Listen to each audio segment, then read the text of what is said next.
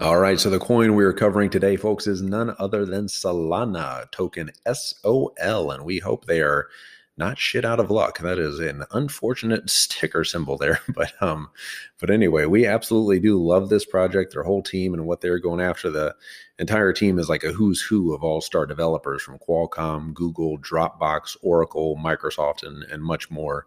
And again, none of this is financial advice. I'm not a financial advisor. This is for entertainment purposes only, although I don't know how entertaining any of this really is.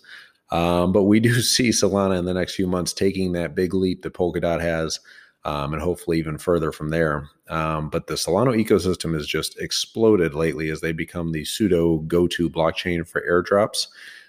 Projects have had just a ton of success on the Solana Solstar platform and Serum. And we've seen, as we've kind of seen in the past with Polkadot and Ethereum, at least back in the day, if you can get the ICO, IDO airdrop use case down, that's the start to hyper growth and just mass quick adoption. And the Solana blockchain is built really for hyperscalability and allows developers to come on board using multiple different programming languages. So it's super easy for these new projects to build on top of it and just super accessible. Their consensus mechanism is really the most innovative and possibly game-changing part of the whole project, which is proof of history, which basically syncs all the validators in intervals of 400 milliseconds. So essentially the fastest block times out there. Ethereum is like 13 seconds. Bitcoin is like 13 minutes or something. So just hyper fast. And the coin, price-wise, soared 50% plus this month already, just within 11, 12 days.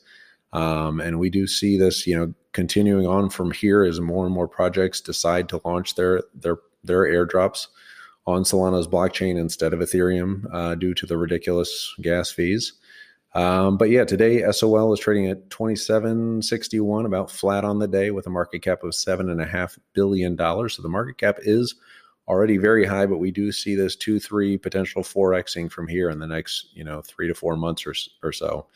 But Solana, they're not even really recruiting these projects or making a concerted effort to be kind of the go-to new airdrop blockchain project platform. But that doesn't really matter, as these projects are just, flocking to their main decentralized exchange, Serum. So Serum and Solana had just a huge success with Cope, the Cope airdrop, if you all remember that one. Way back in the day, just March 30th, just a couple days ago or 2 weeks ago, they listed at 50 cents on March 30th, and then they blasted off all the way to a high of $5.43 in just 11 days. So essentially rewarding those lucky, airdrop holders with $10,000, like instant windfall. So that big success really, got a lot of people on the radar. We just do see this continuing to scale out from here. And they just have a huge roadmap and huge pipeline of new projects coming on board. But yeah, this is really top of our list in terms of the Ethereum killers out there that we really think are very, very interesting and doing some very interesting things. But yeah, let us know what you guys think of Solana, token SOL.